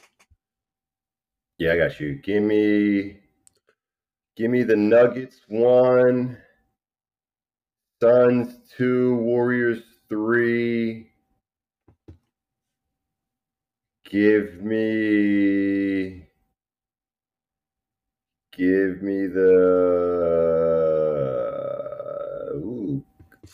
I want to say Clippers, but that Westbrook stole me, and I don't know if I can say the Grizz. And I think it gets real muddy after that. But I'm staying firm in this Nuggets, Suns, Warriors. You didn't say the Kings, but that's fine. It's okay. I don't know if I can believe it. I want to. I really do. Like you said everyone's name. You could have said their name. They have to just shut me up. What? No, the only thing that hurt is that you said you had the Grizz last, and you never said the Kings. I'm okay with it. I'm just hurt. That's all. I'm trying, bro.